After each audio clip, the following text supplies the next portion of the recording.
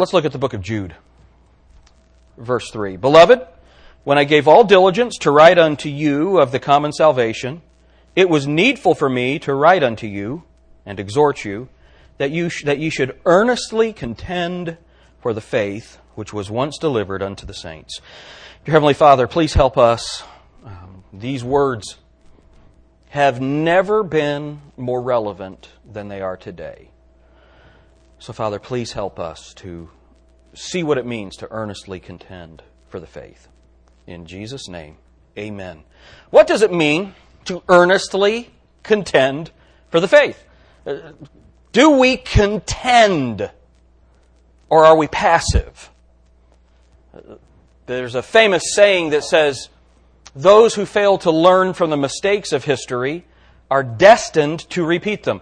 That's why I didn't like Philip Schaff's presentation of the way history is to be written. Let's not give any time to Satan's attacks on the church.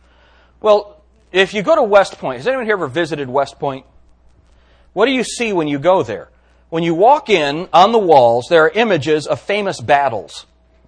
And the purpose, what they study in War College or at Annapolis or at West Point or the Air Force Academy, what they study is famous battles and military strategy. And the basis of that military strategy is to know what are the options that my opponent has in battle.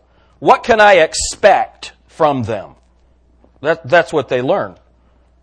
In studying church history, what we do is we look and see how has Satan attacked the local church, and how did those people either contend for the faith or succumb to the enemy? You see, what we can find when we begin examining the truth is where we might be lax. I'm speaking tonight on the subject, the death of a church. The death of a church. Now, we have spoken often about the great missionary Isaac McCoy. We have his painting. When you walk up the stairs, there's a painting of Isaac McCoy coming home. And he has been away from his family. He's been in Washington petitioning the government to give the American Indians a place to live so that they can be saved alive, so that he can preach the gospel to them. He gets back from this long journey, and he's so excited to see his family, but he also knows that he's coming home to find out that one of his sons has died. So mixed emotions. And so if you look in the painting, there's joy and tears on the faces of the people, and the title is A Meeting Never to be Forgotten. A meeting never to be forgotten. Isaac McCoy was a great missionary. He was raised in Indiana. His father was involved in starting the First Baptist Church in Indiana, the Silver Creek Baptist Church. He grew up in that church and started the Maria Creek Baptist Church near Vincennes, Indiana. And he was under a great burden for the Indians. So he went to Fort Wayne and started the Indian mission at Fort Wayne. But God had put a larger burden on his heart. So he went and started a mission called the Carey Mission in Niles, Michigan. And he founded Niles, Michigan. Isn't that interesting? The Carey Mission, named after the great missionary William Carey. He then he got permission from the Indian agent, and some of you might enjoy this. This is Isaac McCoy, Apostle of the Western Trail by George Ella.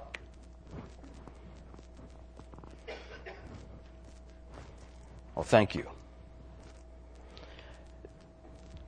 So this is implementing the Chicago Treaty of 1821. The Chicago Treaty of 1821 was a treaty between American settlers and the American Indians. And do you want to know an interesting little tidbit? Isaac McCoy preached the first message, the first sermon of any kind in the city of Chicago. This is a very significant man, Isaac McCoy. But listen to this. The Chicago Treaty of the previous year had been signed and sealed without any real indications of its being implemented as far as Indian missions were concerned, either from the government in providing posts or the board in filling them. McCoy had long felt that it was time that he contacted the government's representatives for Indian affairs to start things moving, but he had been at first so busy and afterwards so ill that he had not managed to look into the matter. Now, often, because of his travels, he took one trip to Ohio from Indiana, from Fort Wayne, came to Ohio. And it was during a drought, so the only water that he could find was water that had maybe pooled in the road or stagnant ponds. And that's what he would drink. And so he was sick often.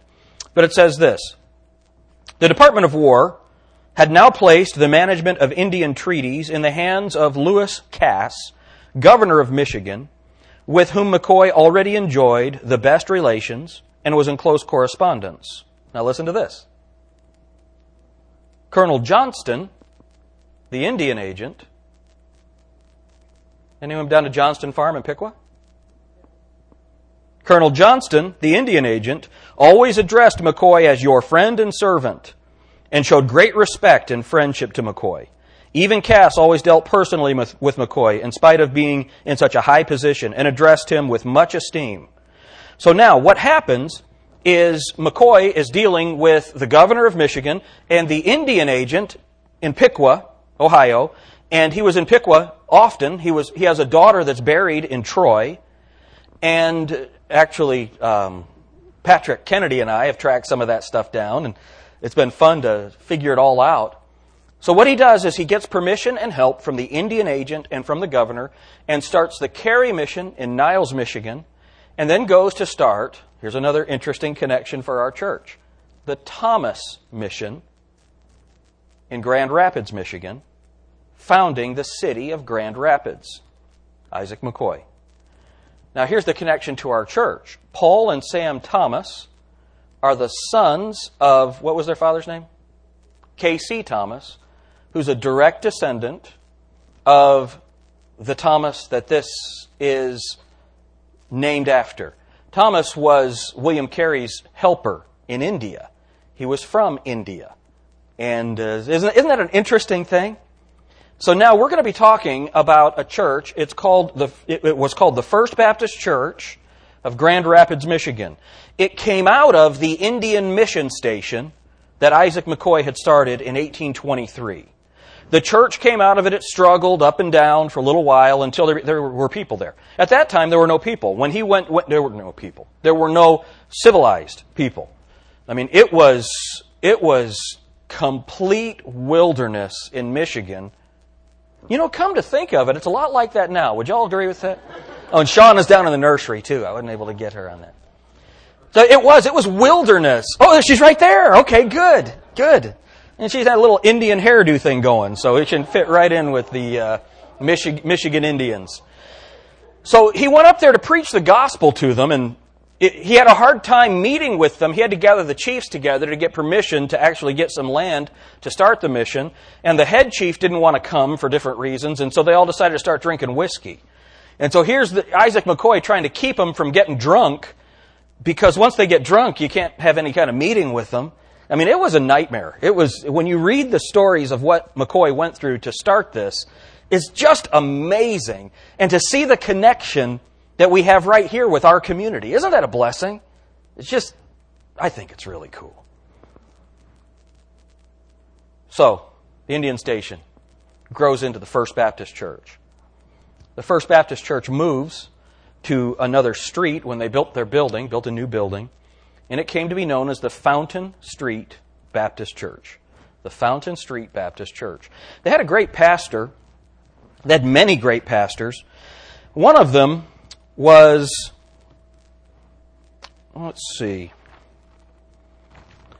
Reverend I. Butterfield. And he pastored there from 1867 to 1869. And he wrote, What is a Baptist church? A Baptist church, what is it? And he gives some great information on it. I wish we had time to go through it all. But let me read this. But I think it is a part of our mission to preserve a pure ministry. In a Baptist church, the pastor holds the highest office in the church, and he must be called of God not to rule the church, but to serve it. Amen? But when unregenerate men had found their way into the church, that's unregenerate, unsaved, found their way into the church, they sought to enter the ministry as men enter other professions, supposing that they could learn to preach as men learned to practice law or medicine. And when in the ministry, they began to claim for themselves authority. The best positions were sought, and a minister was to have authority according to the size and wealth of the church he served. And thus, gradually, there grew up grades in the ministry. Then the pastor became the priest, and a hierarchy was fostered. Then legislative authority was claimed. Christ was legislated out, and the civil in. The church and state were joined in unholy wedlock, and we have all the corruptions of the Middle Ages. You understand what he's describing? He's describing that right there. Then he says this: while sanctified intellect and learning are commodities of which we shall never have too much, still we think it is a part of our mission to teach that the Baptist Church, listen to this right here, the Baptist Church has no use for men for her ministry, however massive their brain, however sparkling their genius, however profound their learning, however burning their eloquence, whose wills have not bowed to the will of Christ, whose spiritual gravitation is not towards His cross, who have not felt in their heart of hearts, woe is me if I preach not the gospel, and who rather than be denied the privilege would be willing to fare as their master did when on earth. How about that? That's the kind of pastor they had at the Fountain Street Baptist Church in Grand Rapids, Michigan. Just an amazing thing. When you read through this, it is so good.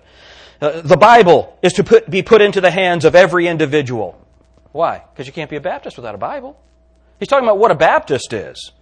And he is responsible to God only how he interprets it. And no man or body of men has the right to interfere by any coercive measure.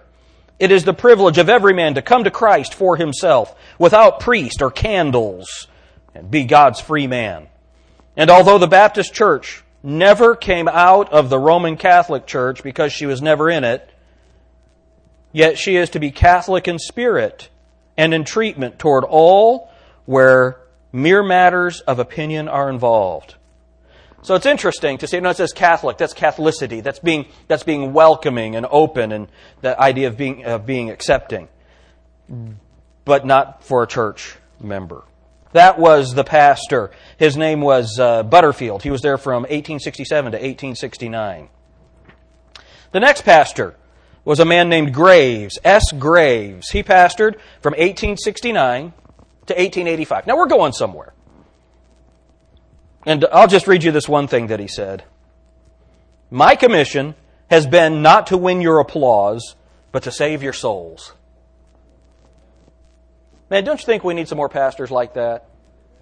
That is so good. So far as I have failed in this, my ministry has been poor indeed. You too have an account to give, a responsibility to meet, for the way in which you have received the word of God at my lips, and the prophet has been to you. How about that? You understand that the pastor has a grave responsibility before God for how he communicates the word of God. Amen? But the church has a grave responsibility for how they receive the word. And that's Acts 17:11, where it says they receive the word with readiness of mind. Really a great, great illustration.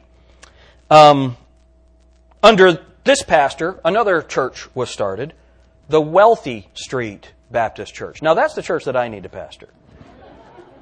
The Wealthy Street Baptist Church. We're going to come back to that in a minute because it becomes important. That was in 1875. The next pastor was a man named K.B. Tupper. And he had some famous plasticware that he... No. He wrote this. This was in the minutes of the Grand Rapids Baptist Association. He preached a sermon there. This is what he said. The day has passed in the history of foreign missions when, as in the times of Judson, Carey, and Rice, Adoniram Judson, missionary, great Baptist missionary to Burma, William Carey, great missionary, Baptist missionary to India, and Luther Rice, remember Brother Faggart told us about Luther Rice just recently, how he spent his life raising funds for the work. Luther Rice raised money for Isaac McCoy. All right?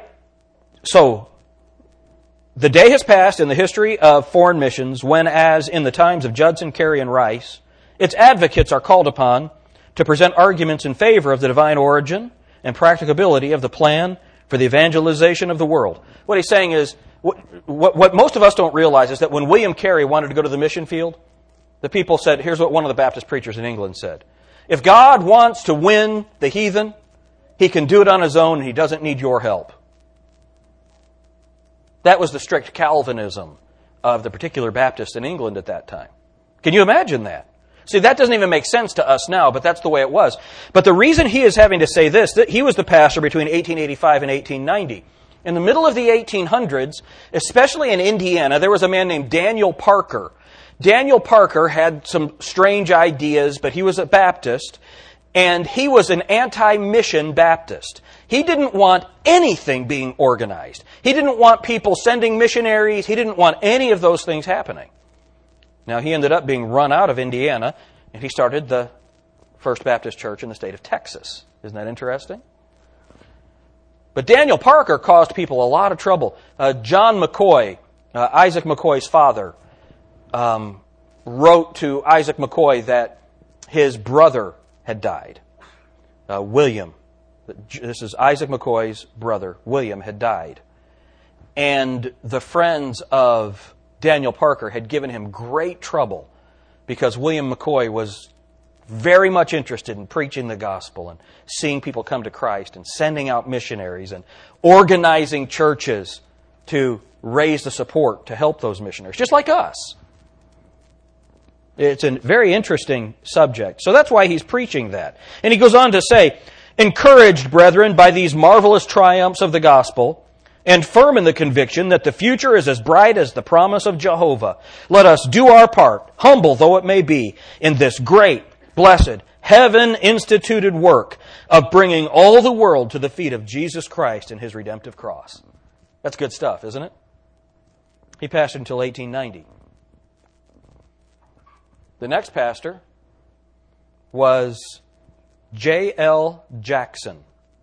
He pastored from 1890 to 1896. From Tupper to Jackson, the church was gone. Preaching tonight on the death of a church. The sacrifice that Isaac McCoy made, physically. He had children die so that he could start this church. Listen to what I'm saying.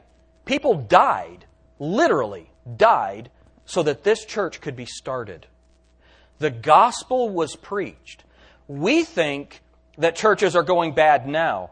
They've gone bad for a long time. Churches die all the time. Why? Because the people in the church did not earnestly contend for the faith. At the beginning, he began as sounding orthodox. He explained that, he would preach things like this. He preached at the Theological Union of the University of Chicago. Did you all know the University of Chicago was started as a Baptist school? John D. Rockefeller was a Baptist from New York. He gave, imagine this, $75 million in the end of the 1800s to establish the University of Chicago. What would that be, $1 billion now or something? Crazy. But he wanted to start a school that would align more with his kind of Baptist work. Remember, we've talked about that. Thomas Armitage pastored the Fifth Avenue Baptist Church. And the pastor that followed him was Herbert Fonts. Herbert Fonts introduced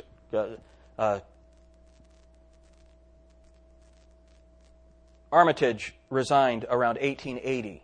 The next pastor is Herbert Fonts. Herbert Fonts introduced the liberal fare to the church, the next pastor. By 1925, you have John D. Rockefeller as head of the deacon board of that church, and they call Harry Emerson Fosdick to be the pastor. Harry Emerson Fosdick preached the famous message, "Shall the Fundamentalists Win?" And he is one of the fathers of liberalism in America, one of the great proponents of liberalism. How many of you ever heard Harry Emerson Fosdick on the radio? He had a nationwide radio ministry that was very powerful, and he didn't believe in the virgin birth of Christ, the deity of Christ, didn't believe in any of that. That's the kind of Baptist that John D. Rockefeller was, and he funded the founding of the University of Chicago. Dr. Jackson's address before the Theological Union of the University of Chicago on October 2nd, 1894, entitled, and this is when they were still under the people thought that they might be Orthodox, Liberty and Loyalty, reveals that he gave intellectual assessment to certain fundamental truths. And his message was called The Secret of Baptist Strength. He says, by loyalty to the Bible, we mean that we are trying without equivocation or any attempt to evade its plain teachings to do what it bids us.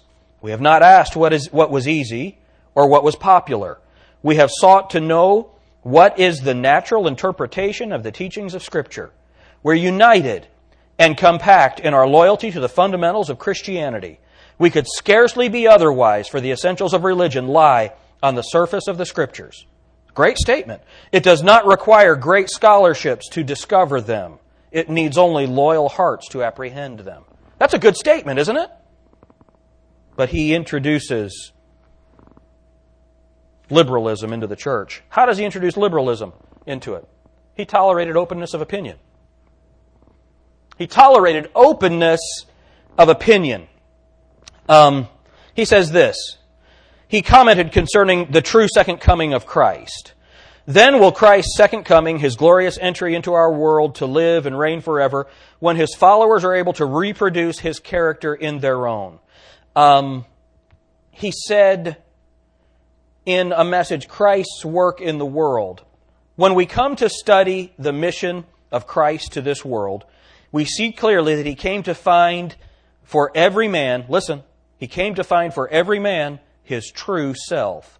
The best work that any mortal can do for his fellow men is to restore this lost image of God and to bring forth into the practical life of the world the nobler self of his fellow men. So here's the idea. What he's saying is this. Come here, Anthony. What he's saying is this. What Anthony needs is not to be saved by the blood of Jesus Christ. God is already in him. His true self is really good. I just need to help Anthony discover his true self. What does the Bible say about Anthony's true self? Wicked. The heart of man is deceitful above all things and desperately wicked. Who can know it? That's what the Bible says about his true self. Yeah, we don't have to work real hard to discover our true self. It comes out all the time. It's not that which enters into a man that defiles him, but that which proceeds out of the man. That's what Jesus Christ said. So the way that I'm going to help Anthony is tell him about his lost and sinful condition, how he deserves to go to hell, but Jesus Christ died on the cross because He loves him and wants to give him the gift of eternal life. Amen? That's the good news, not him discovering his self. Thanks. Understand, that's all the way back in 1896. The next pastor was a real doozy. His name is Herman Randall. Herman Randall. We're talking about the death of a church. How does this happen? Now I got to tell you.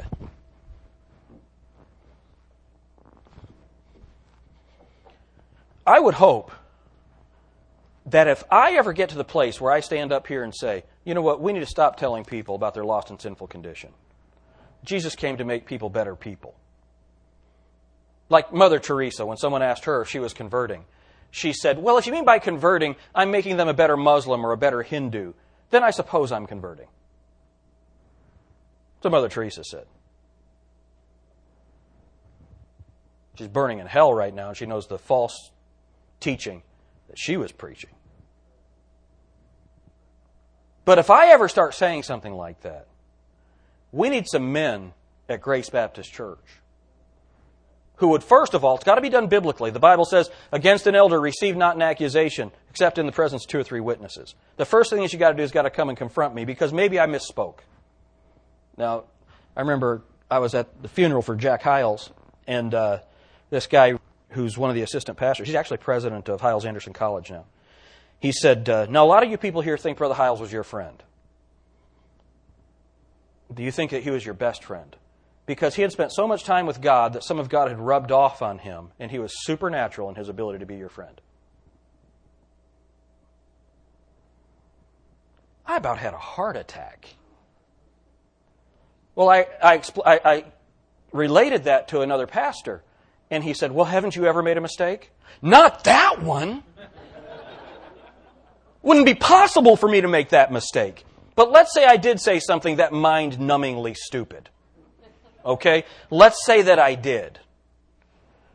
Well, then, Dan and Jeff and some of our men, Nick and Tony, some of our men would need to come to me. Now, you don't all get together, because that's wrong too, isn't it? What does Matthew chapter 18 say? You come to me. It's the same way that's the way you're supposed to approach a pastor. You come to me. And I would imagine y'all would come to me pretty quickly. Well, let's do this again. I would imagine that you all would come to me pretty quickly. Amen. Because I'm about to start over on what men are supposed to do in the church, okay? It could be a long night. So now y'all come to me and you explain to me, Pastor, it sounds like you said that people don't have to be saved through Jesus Christ alone. And I say, that's right. They don't have to be. You know what the next order of business is? New pastor. What did you say? No, don't beat me with a club. That's that line of church history over there.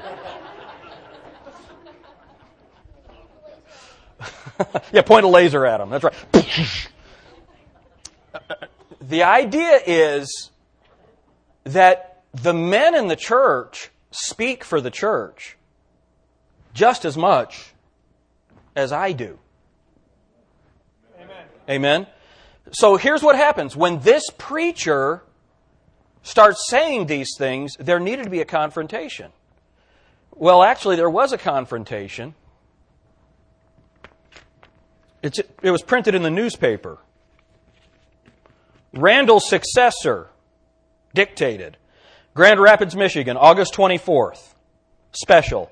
The Fountain Street Baptist Church has extended a call to Reverend Alfred Weishart of Trenton, New Jersey.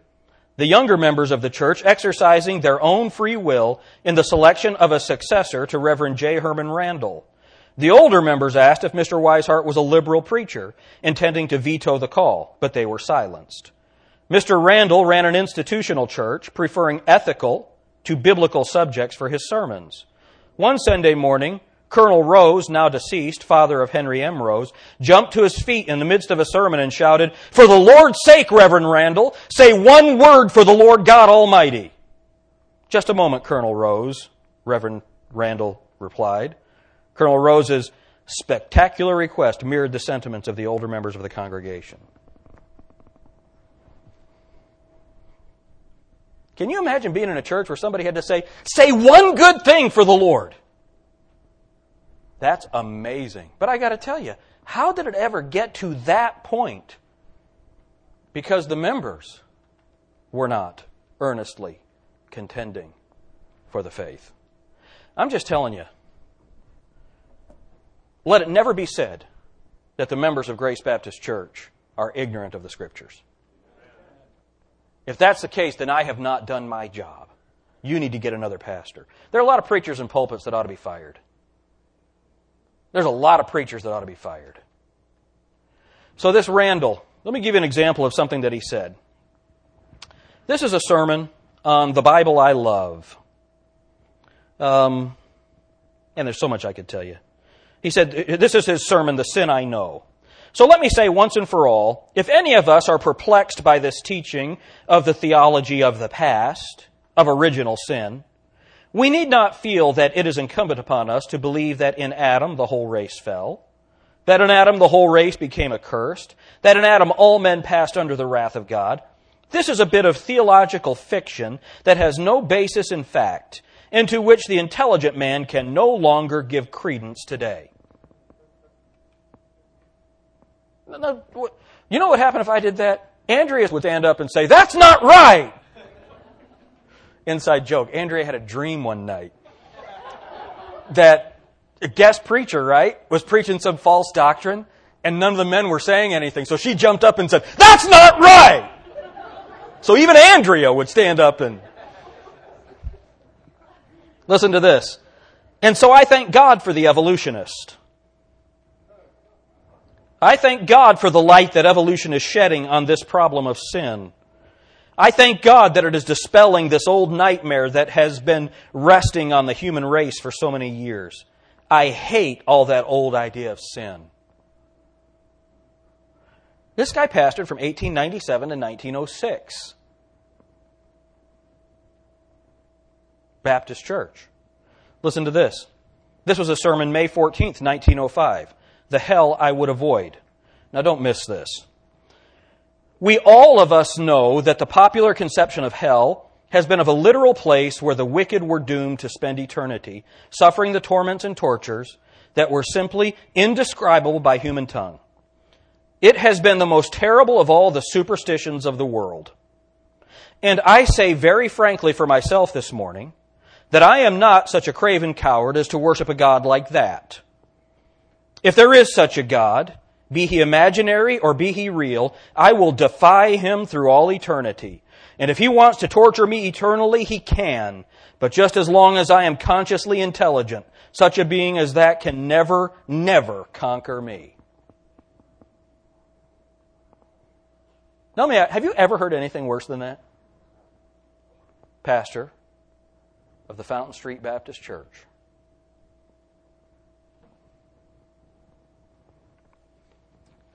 Next pastor. Oh, let me say this. The Hopes I Cherish. Sermon, The Hopes I Cherish, June 25th, 1905.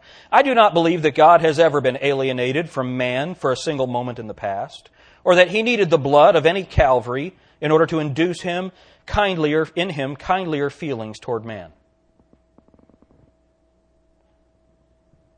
Now, how many of you have heard of liberal preachers?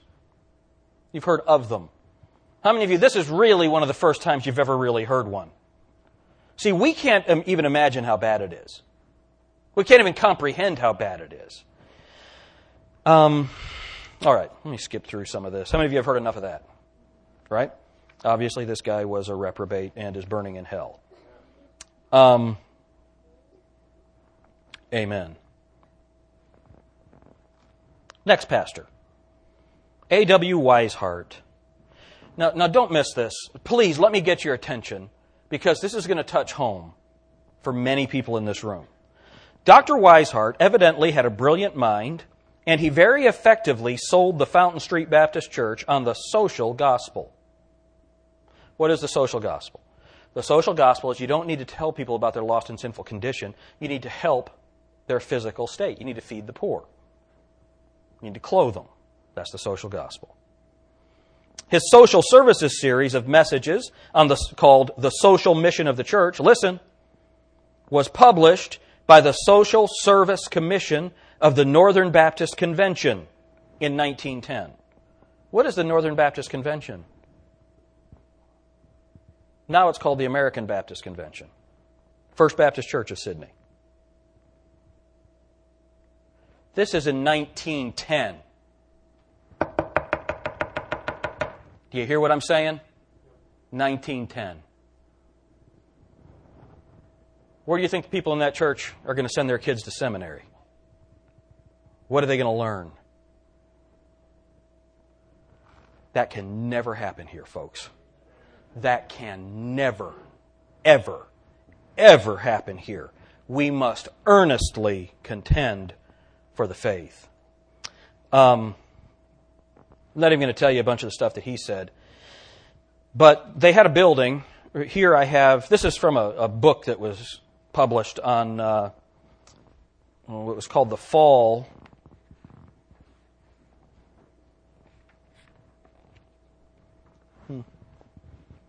It's over here. The Tragic Fall of the First Baptist Church. Remember, the First Baptist Church moved and became the Fountain Street Baptist Church. Here's a picture of the old building, beautiful building. It's the old Fountain Street Baptist Church edifice erected in the 1870s, destroyed by fire in 1917. The gospel was once heralded therein. Huge edifice down here. Below, the magnificent new Fountain Street Baptist Church, cathedral, completed in 1924 under A.W. Weishart, who preached such sermons therein, listen, as The Life of Mahomet, Robert Burns, Evolution, and presented illustrated travel lectures. You say, you do? No, those are missions trips. One of the stained glass windows pictures Charles Darwin, the author of the theory of evolution. Now listen to this. The gospel of redemption through the blood of Christ has never come from behind the new pulpit. That building was built in 1924. The death of a church. But here's where it becomes a problem. You see, if that influence just stayed within the walls of that church, that'd be bad enough. Amen? Grand Rapids Herald, Saturday, May 22nd, 1954. Beliefs from Baptist tradition. This is the 10th in a series of interviews with the Grand Rapids churchmen, answering questions most often asked them about their denominations. The following answers were given to questions asked of Dr. Duncan E. Littlefair, minister of the Fountain Street Church, 24 Fountain. The First Baptist Church in Grand Rapids was established in 1830, an outgrowth of a mission, started in 1826. They've got their dates wrong. It started in 1823. But the first church was later named Fountain Street Baptist Church. Is Fountain Street Church a Baptist church? Yes, we are a member of the American Baptist Convention. Our approach to religion comes down through Baptist tradition of free and autonomous church government, responsible to no one, rejecting creeds and doctrines, and recognizing the individual's right to pursue the vision of God as he sees it without being told what he must believe. So far, that's okay. So let's do this. What is the approach to God by members of Fountain Street Baptist Church? Here's his answer. This is in the newspaper, explaining what Baptists believe. It should be emphasized that no one can speak for the members of Fountain Street Baptist Church on the matter of their beliefs. Really? I thought we were all supposed to speak the same thing. I believe, however, that among members of the congregation, the approaches to God would range from believing in a personal God who directs and controls the destiny of man to denial of the existence of any controlling agent. So the members of our church, some believe in God, some don't.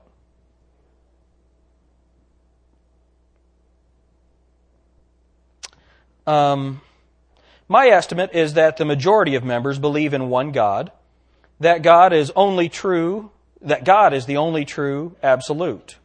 Did you hear that? There's only one absolute, and that's God. That the goodness of this world will reveal itself to us only through the laws of this natural world, and that community of men is an expression of the goodness of God. Where there is no love, there is no God. What is the approach as to the nature of man by the members of Fountain Street Church? Listen, he's saying what Baptists believe. With little exception, I am sure the majority of the Fountain Street congregation believe wholeheartedly in the goodness of man and his capacity to find the goodness of God. Most of us rejecting the idea that man is born in sin or that he can be saved only through a confession of faith in Jesus Christ and in being baptized. He's saying this is what Baptists believe. It's in the newspaper. So it goes on. Let me see if there's anything else that it's all horrible, but okay. What is the concept of Jesus by the majority of the Fountain Street members? Now, this is 1954. I believe most of Fountain Street's members would believe in Jesus as a great prophet who has been and is a source of much encouragement and illumination. How is the Bible interpreted by the members of Fountain Street Church? Most of Fountain Street's members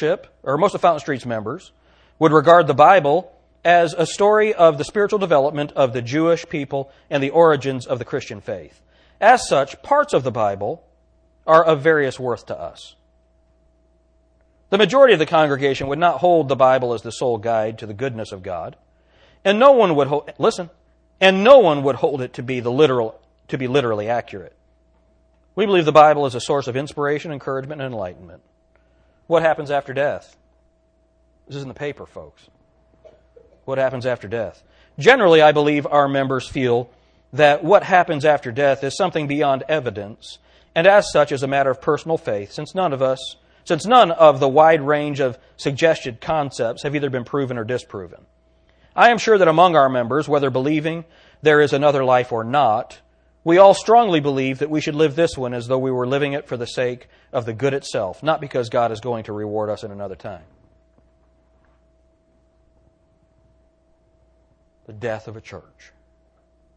And this is 1954. This church was a member of the American Baptist Convention.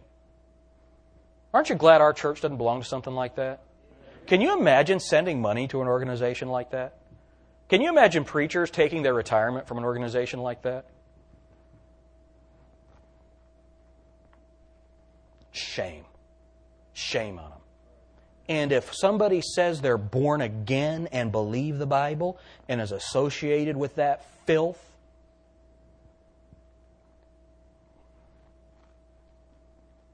I got more respect for Charles Manson than I have for that guy. So, there was a preacher there in 1954 who pastored the Wealthy Street Baptist Church. And he was rather upset at the way Baptists were portrayed in the newspaper. So he contacted the newspaper with a group of other pastors and raised so much fuss that they decided to interview another Baptist. So here is the beginning of that. What regular Baptists believe. This is the 11th in a series. The last was the 10th. This is the 11th in a series of interviews with Grand Rapids churchmen, answering questions most often asked about their denominations.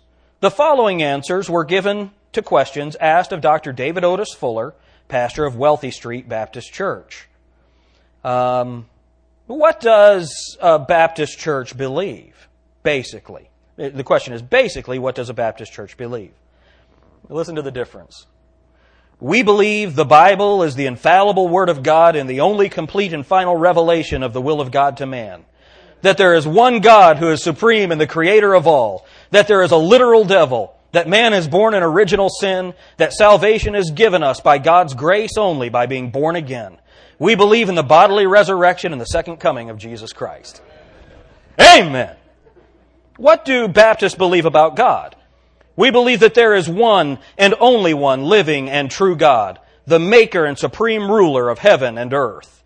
We believe in the unity of the Godhead, the Father, the Son, and the Holy Ghost, equal in every divine perfection and executing distinct but harmonious offices in the great work of redemption. What do Baptists believe about man? We believe man rebelled against God and fell into sin. We believe, as it says in Jeremiah 17:9, the heart of man is deceitful above all things and desperately wicked. And as Jesus declared in Matthew 15:19, for out of the heart of man proceedeth evil thoughts, murders, adulteries, fornications, thefts, false witnesses, blasphemies. These are the things which defile a man. Do the regular Baptists interpret the Bible literally? Yes. We believe the Bible was written by men controlled by the Holy Spirit, and that it is truth without any admixture of error for its matter, and shall remain to the end of the age the only complete and final revelation of the will of God to man. We try to use our God-given common sense in interpreting the Bible. When the Lord Jesus Christ said, I am the vine, the bread of life, we know it is meant in a figurative way. But in the vast majority of cases, we believe the safest, sanest way to interpret the Bible is literally. For example, we believe Jonah was actually swallowed by the great fish as recorded in Jonah. We know that Jesus Christ believed it and said so, and we feel that if He believed it, we certainly can. What do Baptists believe is necessary for salvation? We believe salvation is completely and only by grace through faith. We believe that to be saved, sinners must be born again. Amen? What do Baptists believe happens after death? We believe in heaven and hell. We believe in heaven and hell as literal places as described in the Bible. We believe those who have believed and received Jesus Christ as their Savior, Lord, and God will go to heaven. We believe we believe a non-Christian who rejects or neglects Christ will go to hell. It goes on, talks about prayer. It talks about, do you believe Christ will come a second time? Do Baptists believe in original sin? Yes, we believe Adam is the federal head of the human race, and that by his fall in sin has transmitted to everyone the sin he was guilty of. What do Baptists believe about the Lord's Supper and baptism? We believe both ordinances are symbolic, that they are not necessary for salvation, but are necessary for obedience to God after being saved. We take the Lord's Supper in remembrance of Jesus Christ. In baptism, we believe we die, are buried, and raised in Christ. We do not believe in infant baptism. What do Baptists believe about the devil? We believe that the devil, or Satan, was once holy and enjoyed heavenly honors, but through pride and ambition to be as the Almighty, fell and drew after him a host of angels. That he is now the malignant prince of the power of the air and the unholy god of this world. We hold him to be man's great tempter, the enemy of God and his Christ, the accuser of the saints, and the author of all false religions. That's what Baptists believe. Here's what Mr. Littlefair said. It's a little card that they were handing out. Membership in our church. We would like to have you become a member of our church. No doubt you have thought several times of joining Fountain Street Baptist Church. Why not become a member on Sunday, October 30th? We will receive new members into our church at an informal service of reception held in the chapel at 10:15 a.m. The process of becoming a member of our church is very simple. It consists of signing the book of membership. We will not question you about your beliefs or ask you to sign or accede to any particular confession of faith. We hold that your beliefs are personal and private. We neither expect nor want the members of our church to hold the same beliefs. What are you joining then? We do not want any person in our church, including the minister, to impose his beliefs upon another. We do not seek to create a community of mutual understanding and appreciation in which each person, we do seek to create a community of mutual understanding and appreciation in which each person will be free to be himself and think for himself. We seek to develop a community in which each will be free to share and will want to share. We seek for the maximum personal fulfillment within the framework of the religious community. Goodness.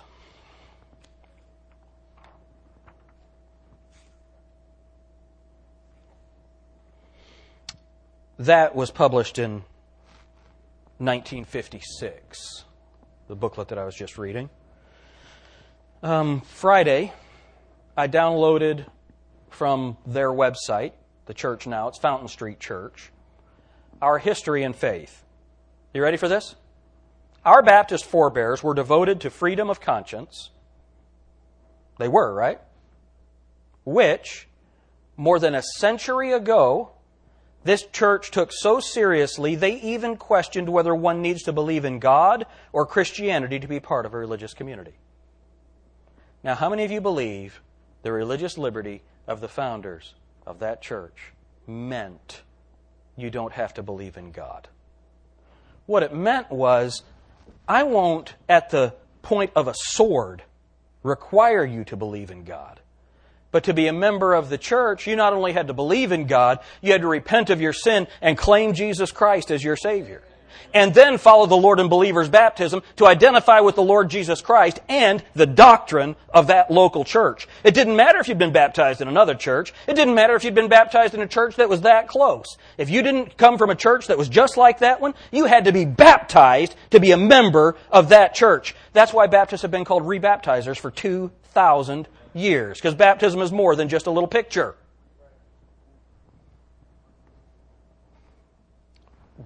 Back to our history lesson. Although founded as early as 1842, see, they won't claim the mission. Between 1896 to 1956, Fountain Street Baptist went from being a mainstream Baptist church to being a non-creedal liberal church, ultimately severing its ties to the American Baptist Church and eschewing any denomination. It just goes on to talk about a bunch of garbage.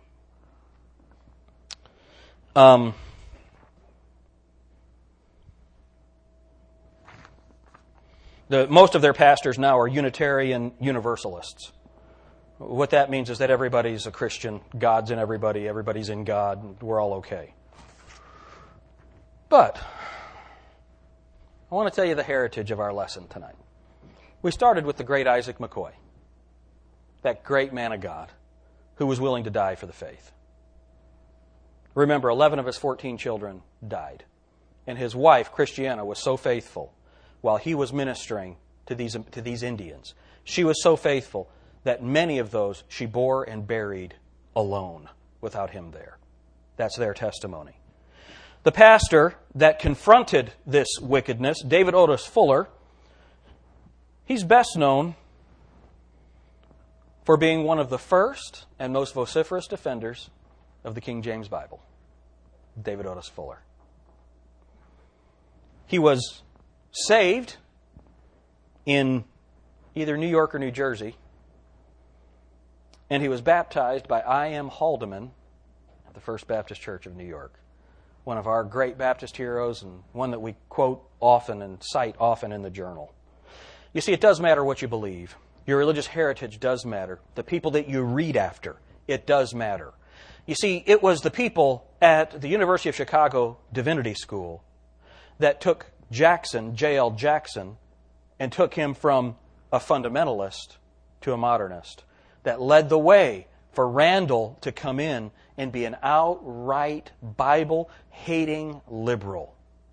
Those schools have much to answer for.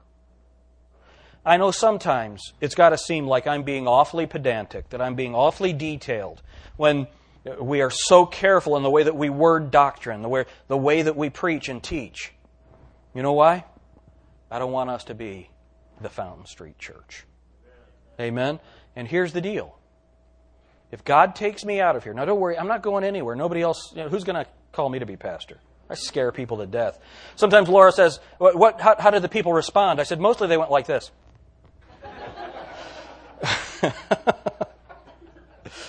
I'm not going anywhere. But if the Lord doesn't return, eventually there's going to be another pastor here. Amen? Dan, come up here for a minute.